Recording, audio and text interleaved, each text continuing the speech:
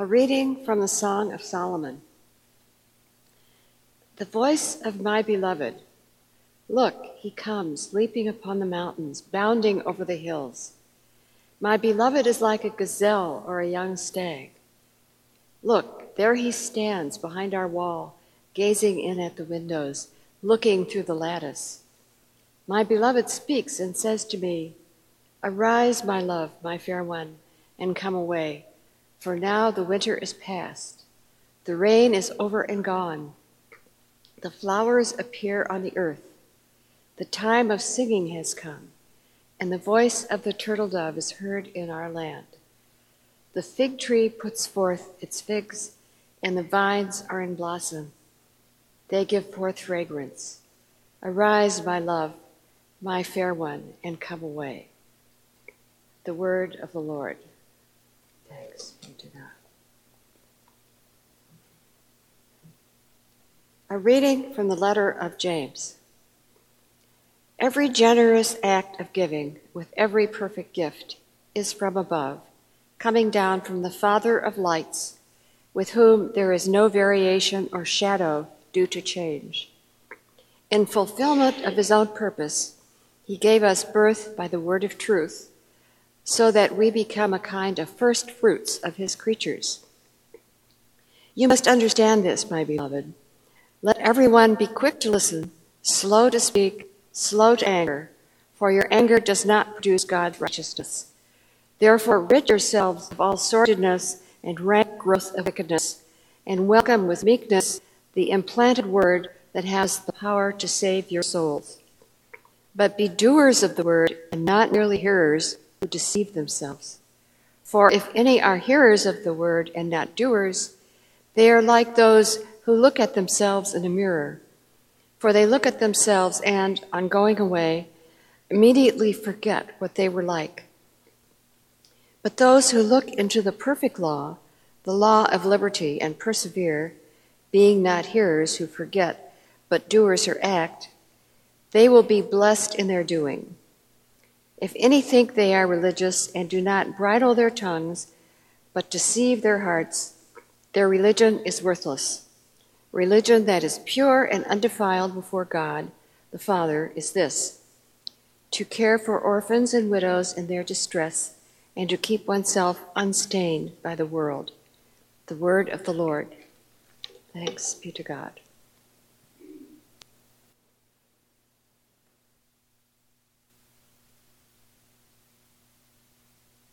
The Holy Gospel of our Lord Jesus Christ according to Mark.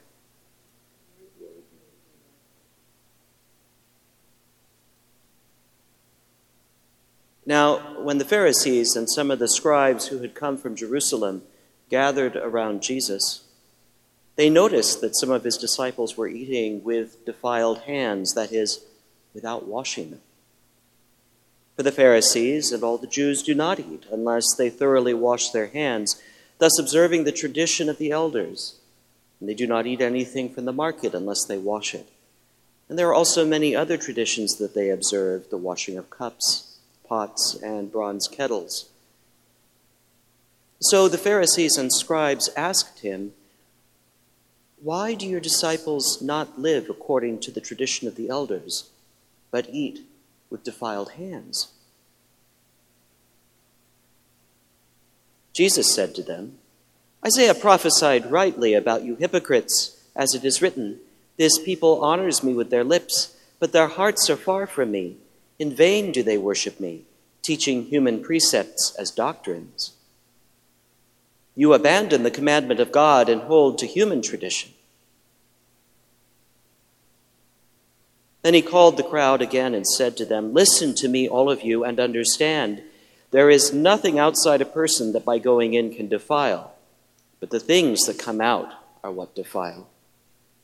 For it is from within, from the human heart, that evil intentions come: fornication, theft, murder, adultery, avarice, wickedness, deceit, licentiousness, envy, slander, pride, folly. All these evil things come from within, and they defile a person. The Gospel of the Lord. Praise you, Christ. Our readings today at first glance seem to be completely unrelated. We open with love poetry, which tradition holds traces back to the court of Solomon, almost 3,000 years ago. Love poetry, some of which we probably wouldn't want to hear on a Sunday morning. It is so racy, so vivid, so earthy. It is about the song of two young lovers, you might even say.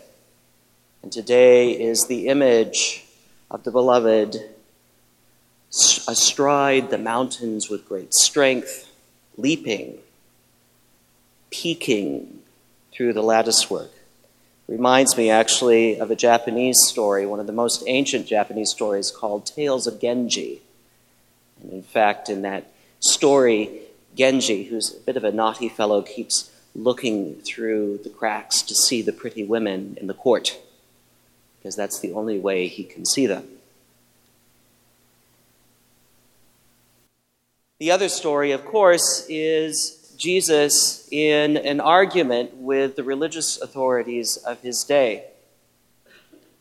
An argument which seems to us a little bit archaic and strange. It's an argument about food customs, and an argument that we might hear as a debate perhaps between early Christians and some of their Jewish brothers and sisters. Or maybe there's something else going on that we're not quite in tune with. For the uninitiated, it's a bit of a confusing story, and unfortunately, the architects of the lectionary haven't helped us out very much because they've left out some verses which provide a little bit more context. But even with that context, it's still a strange set of teachings. How do we bridge the gap between these two seemingly incongruous, unrelated readings?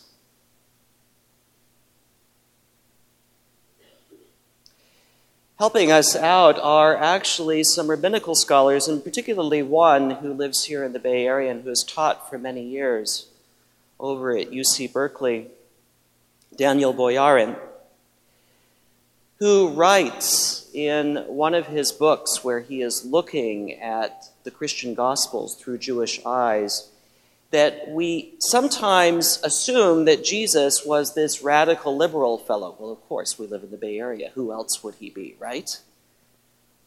But in fact, Boyarin points out that Jesus, who comes from Galilee in the north, was probably raised in an older tradition than the Pharisees and the scribes and those who were centered around the temple cult in Jerusalem. In the first century, they were the innovators of the day. They were the ones who were bringing in these new practices and teachings to the people on the ground in Israel. They were telling them, this is the practice that you need to take up in order to keep yourself distinct from the Gentiles.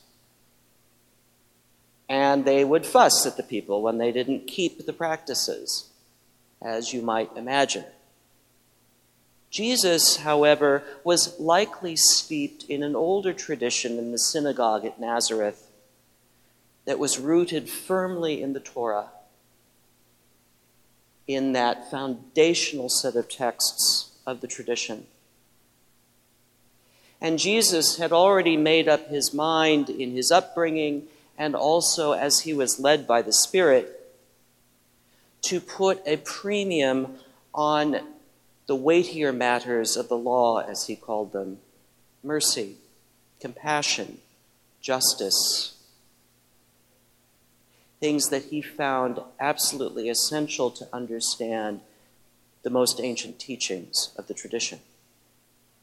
And so when he begins proclaiming this to a people who feel tangled up in a very complex set of traditions and customs that are being introduced by the elders and the Pharisees, and perhaps the scribes, he gets in trouble. But in fact, In this instance, Jesus is being conservative. He is pointing back to the earlier strands of the tradition. Helping, you might say, the people see the forest for the trees, and inviting the authorities back to what is foundational before it gets lost.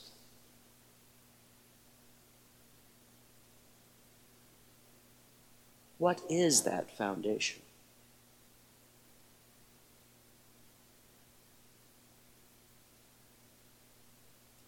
Jay Johnson, whom many of you remember with fondness, he supplied here during one of Father Robert's sabbaticals a number of years ago, wrote just the other day on Facebook, "What are you preaching about when we have Song of Solomon for one of the only times in the Sunday lectionary this Sunday?"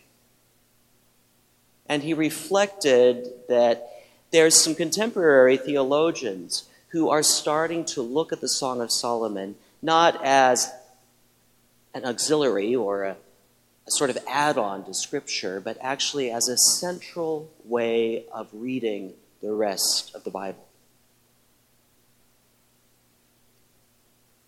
Now, Jay Johnson, as you know, has done a lot of writing on the physical body and its relationship to theology and human sexuality as well. He thinks, and other scholars tend to agree with him, that the reason the Song of Solomon was incorporated into Scripture, not only by early Christians, but by the later rabbinical tradition in Judaism, is because it gives us an insight into what is really foundational, at the heart of Torah, at the foundation of the traditions we have in common.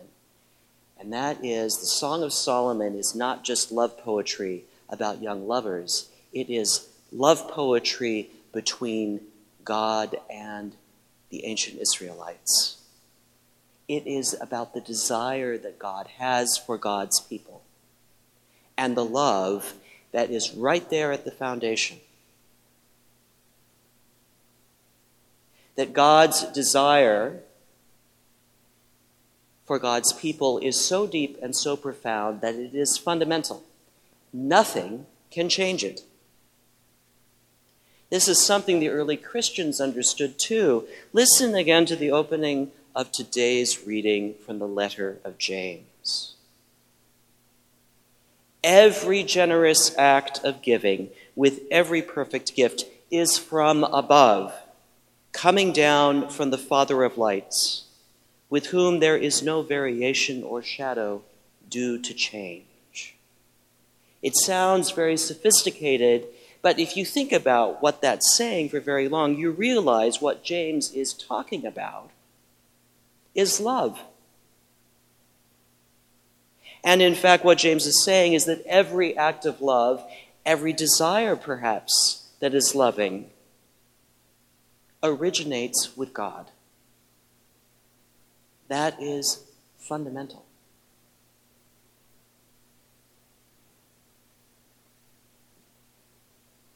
So one of the things going on in today's gospel reading is that the religious authorities are doing what all religious authorities have always done, myself included, if I'm not careful. And that is, we try to change the tradition to make it transactional. If I follow this pattern, then I will be right with God. If I eat the right things and wash my hands the right way and clean the vessels the correct way, God will love me. Jesus' point is, you've got it backwards. God loves you, full stop. Full stop. Look at the deeper elements of the tradition again. All of that business in the garden, in the Torah, all of that business about the Exodus, all of that business about founding a people and drawing them together from the four corners of the earth, all of that is about God's love. calling God's people. That divine desire for us.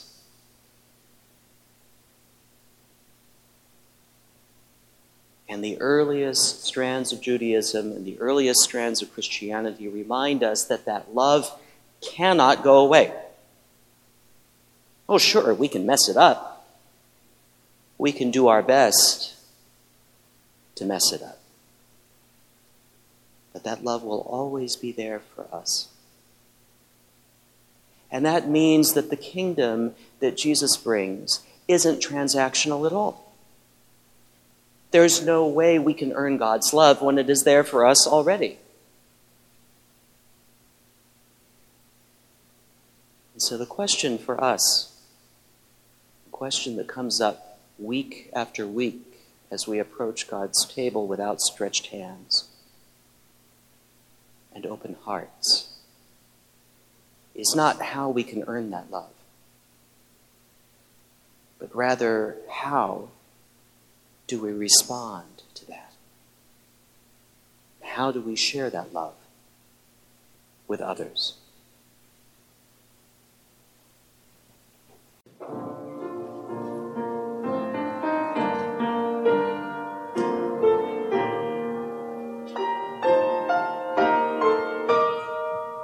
Thank you for listening to this sermon podcast from the Episcopal Church of Our Savior, Mill Valley, California.